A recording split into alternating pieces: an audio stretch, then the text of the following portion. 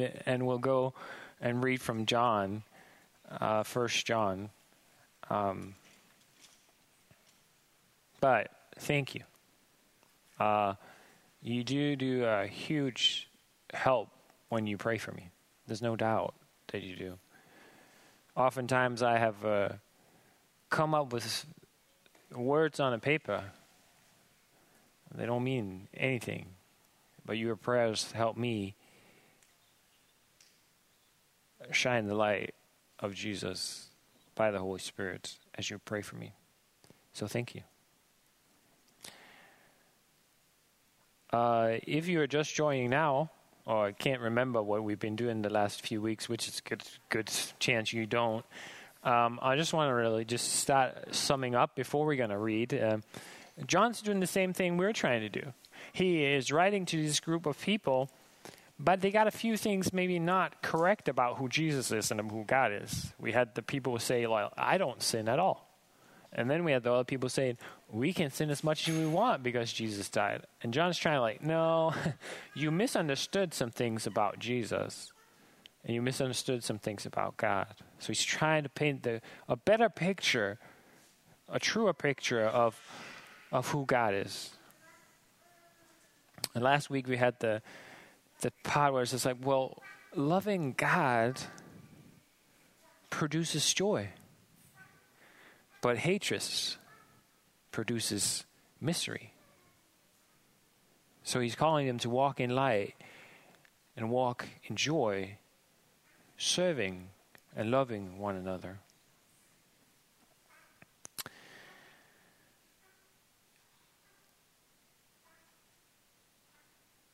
And he was saying that when we walk in the light, we are not a stumbling block so other people fall. No, then we show the light to other people. But if we have hatred and darkness, we don't even know where we're going ourselves. So people will trip over us as well. John's writing so his joy and the joy that he is with will be complete. That's what he said in the beginning. I'm writing these things that my joy, or our joy, will be complete. So he has this, I want to show you who God really is, because that's going to be, as I do that, my joy is going to be full. And as he writes in 2nd and 3rd John, I'm just so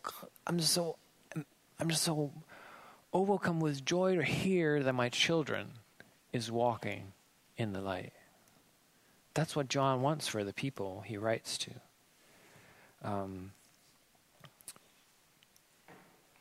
That's also what he wants for us as he writes.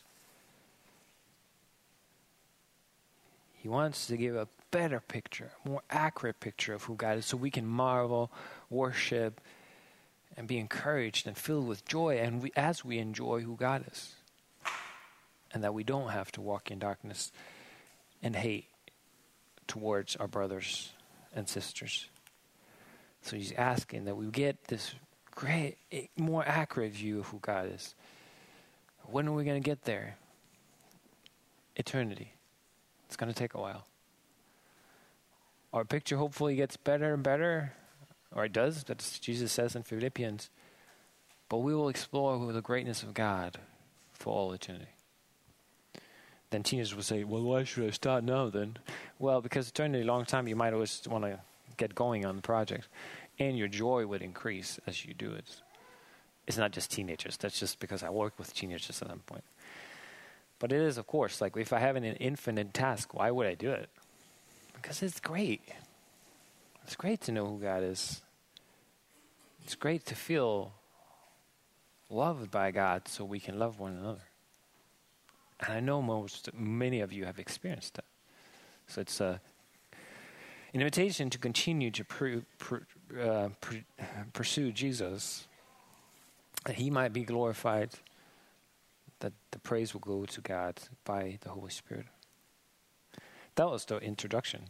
Now I'll take on my fancy glasses and read, because I'm more than 40 years old. So today we only have a few verses. We'll read chapter 2, verses 12 through 14. I'm writing to you, little children, because your sins are forgiven for his name's sake. I'm writing to you, fathers, because you know him who is from the beginning. I'm writing to you, young men, because you have overcome the evil one. I'm writing to you, children, because you know the Father. I write to you, fathers, because you know him who is from the beginning. I write to you, young men, because you're strong, and the word of God abides in you, and you have overcome the evil one. Amen. Little children, fathers, young men. Paul addresses like all those people. But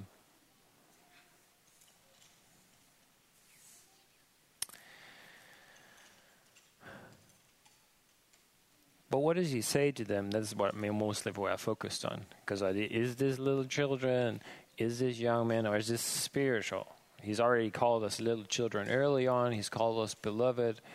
Little children is not necessarily little children. It could be people that are children in their walk with Jesus. Fathers walked a longer time. Young men walked with God as well. But what does he say to the different things? The first one's about sin.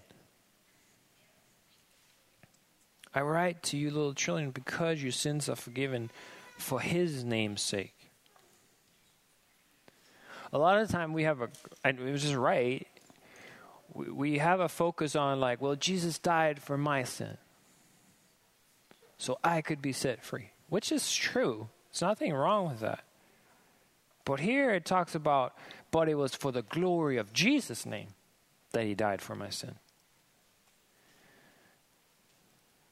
So there's something about the little children who's understood who Jesus is, and then he's writing to them, well, yes, it is for your sake, absolutely, but it's also for the glory of Jesus' name's sake that you've been forgiven. So what does that mean? Well, that when anyone understands who Jesus is and the Holy Spirit opens up our eyes, we run to God and we are embraced and we feel all this love and this amazingness of have our sins forgiven. But there's something that happens also in the spiritual places, and as we start worshiping, as we start worshiping Jesus, his name is glorified. As Jesus brings each of us to the Father through his sacrifice in his life, Jesus' name is glorified. And so when Jesus does those things, and we see in Jesus like their story on the incarnation, that God comes to the earth. He humbles himself to enter creation. We read that, which is a part of my story, or not read, we sang the song, Light of the World. And you can go back to those, like, whatever, I'll just do it myself. We'll get the other ones later. Where Jesus enters into the world. He humbles himself to enter what's created through him and for him by the Father. Remembering that Jesus was always worshipped by the heavenly, not always, but worshipped by the heavenly being, and was always in creation, in collaboration, was always with God and the Holy Spirit. That amazing relationship, but also worshipped by the host of heaven, infinitely glorious and rich, humbles himself and becomes poor. And I say it all the time at Christmas. There's no way if I was eternal God I was going to be a baby. There's no way I was going to do that. But he does. He experiences what it's like to be a helpless baby. He lives a life with no sin. He's pure. He obeys all the commandments. He loves God with all his heart, mind, soul, and strength, and his neighbor himself. And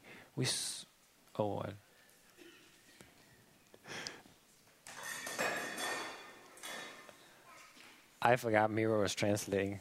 I'm sorry. I'm going to speak a little slower.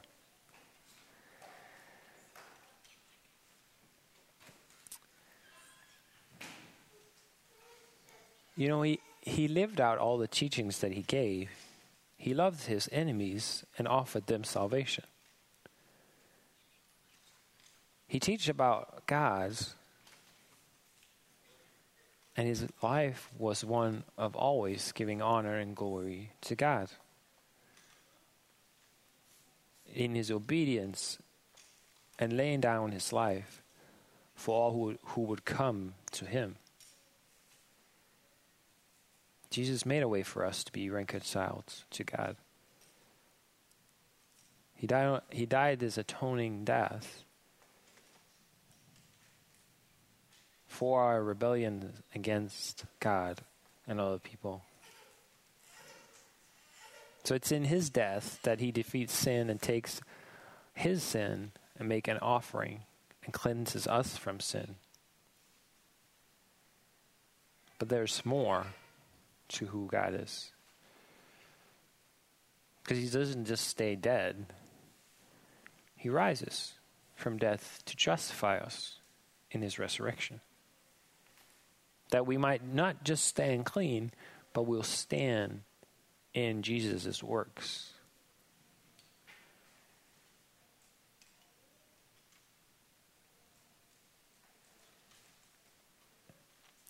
So that on the cross our sins are taken away, and in his resurrection, Jesus' good works is put on us.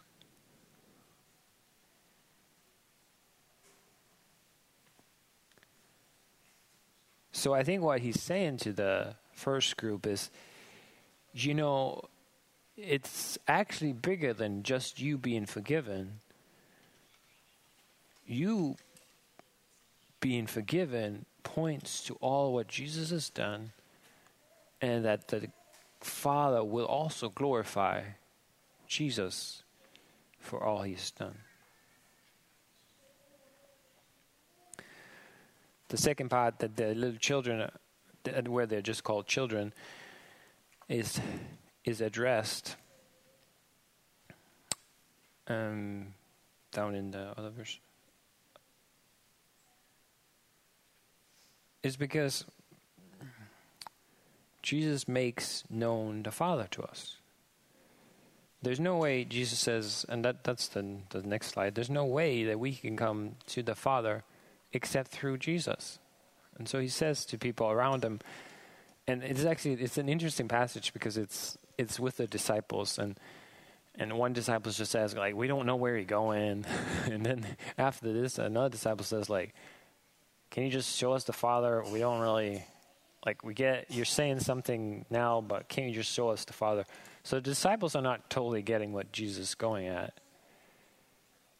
But he's actually telling them, like, there's no way you can come to God the Father without coming through me. You don't know the Father if you don't know me.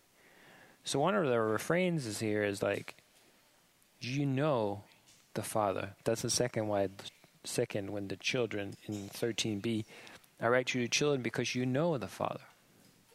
So he's saying, yes, you know that your sins are forgiven. I want to tell you the sins are forgiven for Christ's name's sake, that Christ's name will be glorified. When you know that, then you can also know who the Father is. But without knowing Jesus, you cannot know the Father.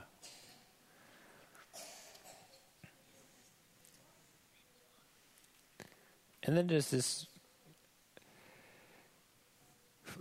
he comes 2 times to the fathers. He says, like, because you know. First one in 13 is, I'm writing you the fathers because you know him who's from the beginning. So we've been talking about that through John. Him, the one who's forgiven is Jesus. He's the one who was from the beginning, who came into the world. You know him. And that's refers back to twice. It's like you know who God is. You know him. You know the one that I saw, I touched, the one all things were made by and through, the eternal one, the Word of God, the one that came and dwelt among us. They know God. They know their sins can be forgiven by the work of Jesus. This is an important thing. I think we're going to talk about it a little bit more. I did it before, we try to do it when you become part of our fellowship. It's one of the things I talked with the family about also. It's not, I want you, or my wish for you is that you will be loved for who you are, not for the one you pretend to be. So when we talk about being known, the problem with us humans is sometimes we portray some kind of person we think other people would like. But then if people love that person, we stand over here and think, well, then they don't really love me. They love the projection of who I have over there. So I think when we talk about really knowing God and Him really knowing us, there's nothing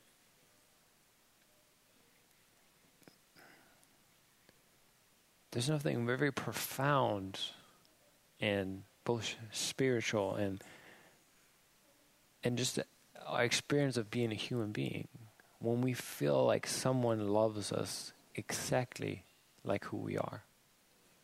Then we can really understand that they really love us. So I'm thinking that in this place where I really know who God is. Like with all of what they can, they really know who God is. That makes for something really good, because then He says He really knows us.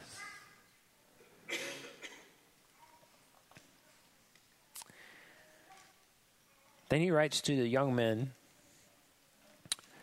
"You have overcome the evil one." And the second time, "You have overcome the evil one. I write to you because you are strong, and the word of God abides in you, and you have overcome the evil one."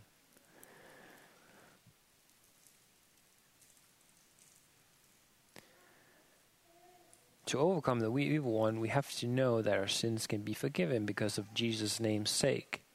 We have to know who God is, so we have to know who Jesus is. We have to, as it said the second one, we have to understand, we have to have the Word of God indwell us to be able to defeat the evil one. So we got to know who Jesus is, we got to know who God is, we have to have His indwelling Word in us so that we can defeat the evil one with truth. What's true? Yeah, something with the Word of God that's true against the evil one's lies. What is light instead of what's in the darkness. And so it's not necessarily because they're like people who go to the fitness center a lot and they have big muscles. It's not necessarily that's why. But they're strong enough to abide and understand God's word so they can overcome the evil one.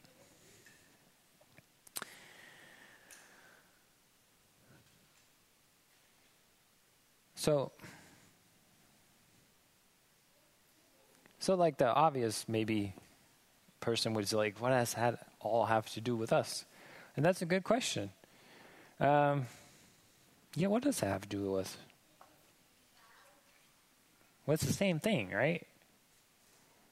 The same thing that John's trying to paint a picture of also goes for us. We need to get to know God more and more and more. We need to get to know Jesus more and more and more. Not because we have to, but we get to. And that the glory of Jesus' name is what actually is the reward of Jesus. All He has done. And that He's able to take away our sins freely and we can be totally forgiven forever.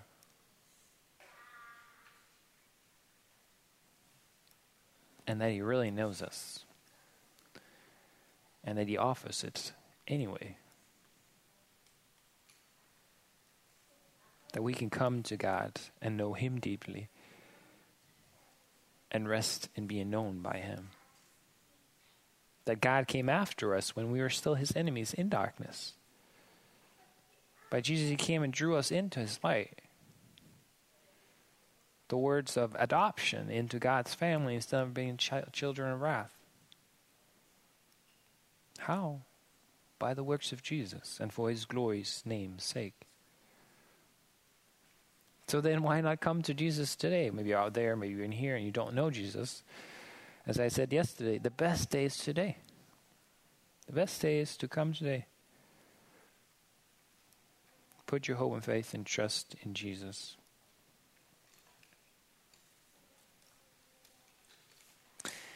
What does it mean for us in our spiritual walk? Well, it says here that we can overcome the evil one. Because the evil one has been defeated. Jesus has broken the slave chains that people have, the imprisonment of the evil one and our sins and rebellion, to bring us into God's light. We can shine as God's lights in the world.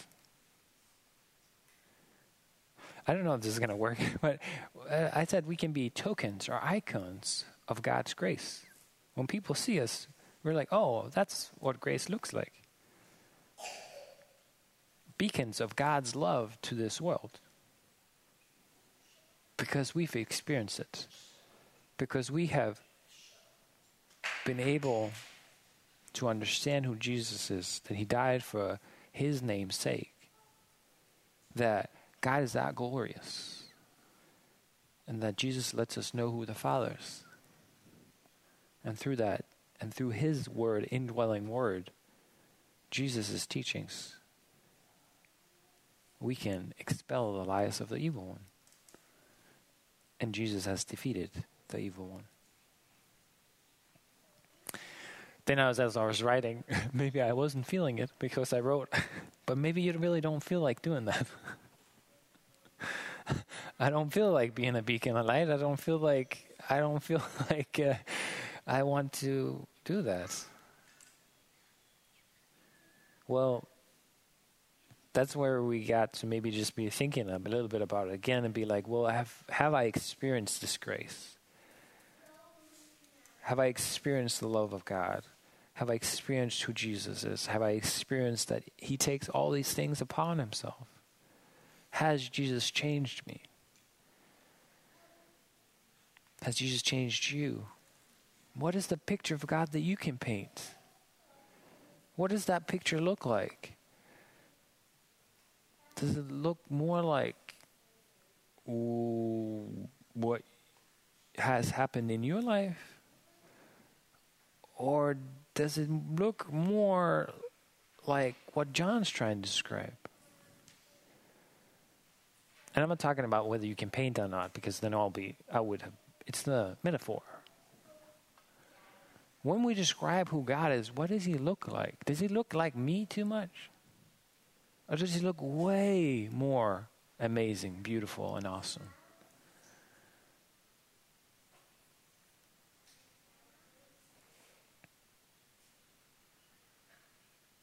Or does it look more like a stick figure of me? Because then I think we have a wrong view of who God is.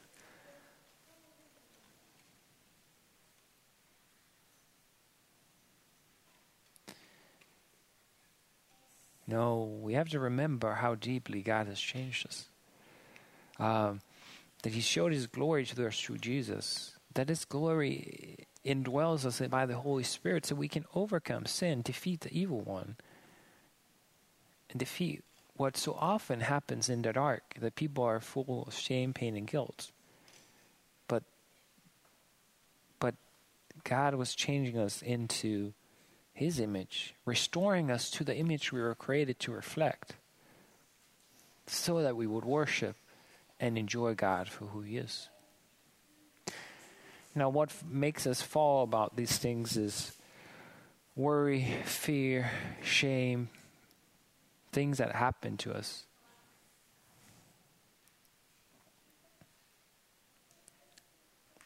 But do we hold on to the good news of who Jesus is? Also, when we're in deep need, do we believe that Jesus can meet us again? That we can yell out like the Psalms and cry, like, where are you? And he will meet us. Maybe not exactly when we want to, but he will meet us.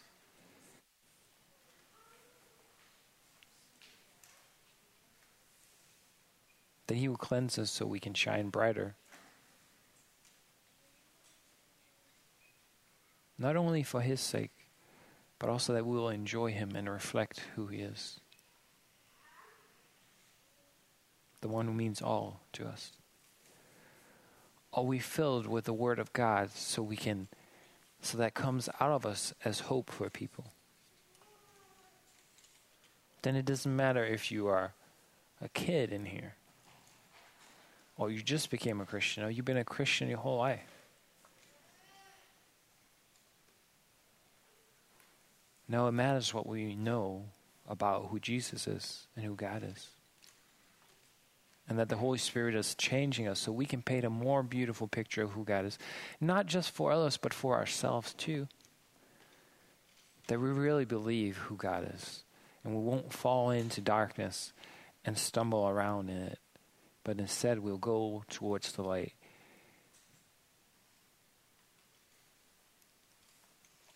That's what John's trying to do, and that's what we try to do every Sunday. Because like Monday through Saturday, sometimes we get in doubt whether God is that great.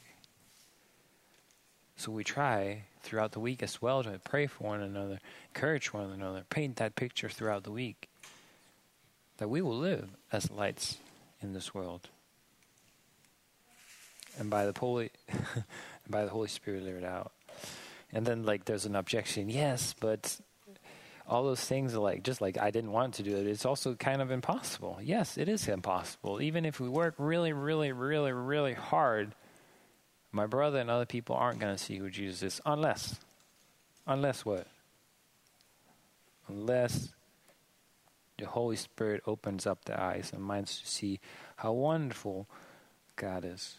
But that's why, although we, no matter how long we have walked, we're still in great need to have the Holy Spirit do the work through us.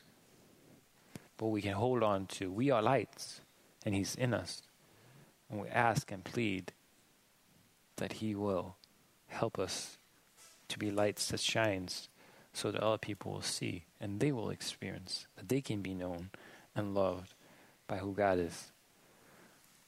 Because there is not a lack. There's no lack. It's for all who will come. All the sins of all who will come. And that's back to the first part. It's for all of it to the glory of Jesus' name. So we ask for ourselves to come and receive more and more. And it will be complete when Jesus comes back. But if you just close your eyes just one moment.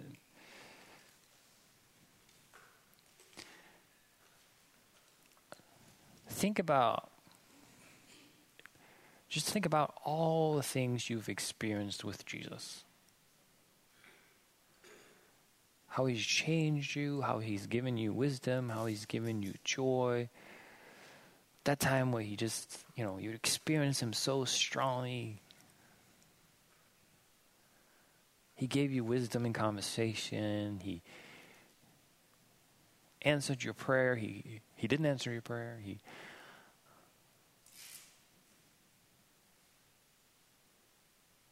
All that founded in is what he's done on the cross and rising again. Will that not make our hearts burst with worship and rejoicing and praising who God is by the Holy Spirit. Amen. Let's pray together.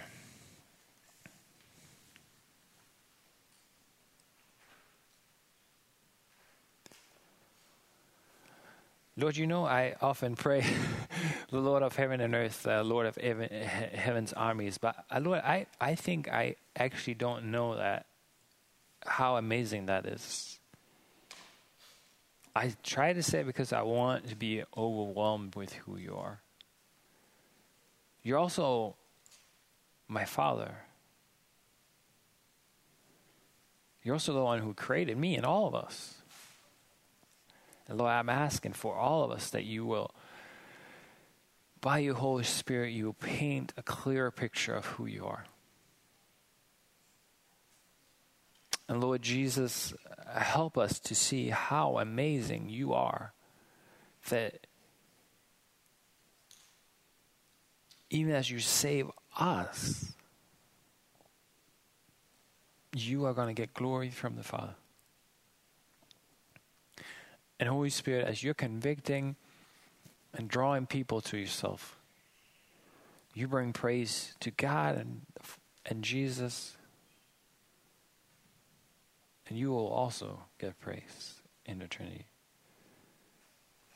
So, Lord God, there's so much more there, and Lord, I do ask that you would increase our capacities to love you and love one another, as Paul said, like enlarge in our hearts, open our eyes to see.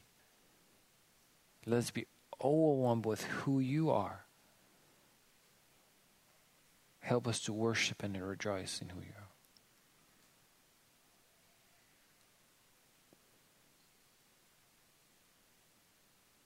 We ask it for your honor and your glory and our good. In Jesus' name, amen.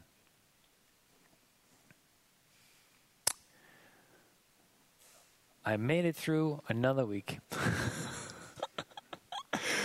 Please don't run away. We have really, really great leftovers from yesterday, and there should be plenty. So come and join us for that. Come and join and sit with people, talk with people, encourage one another. Yeah. So you may stand up for the benediction from Jude today.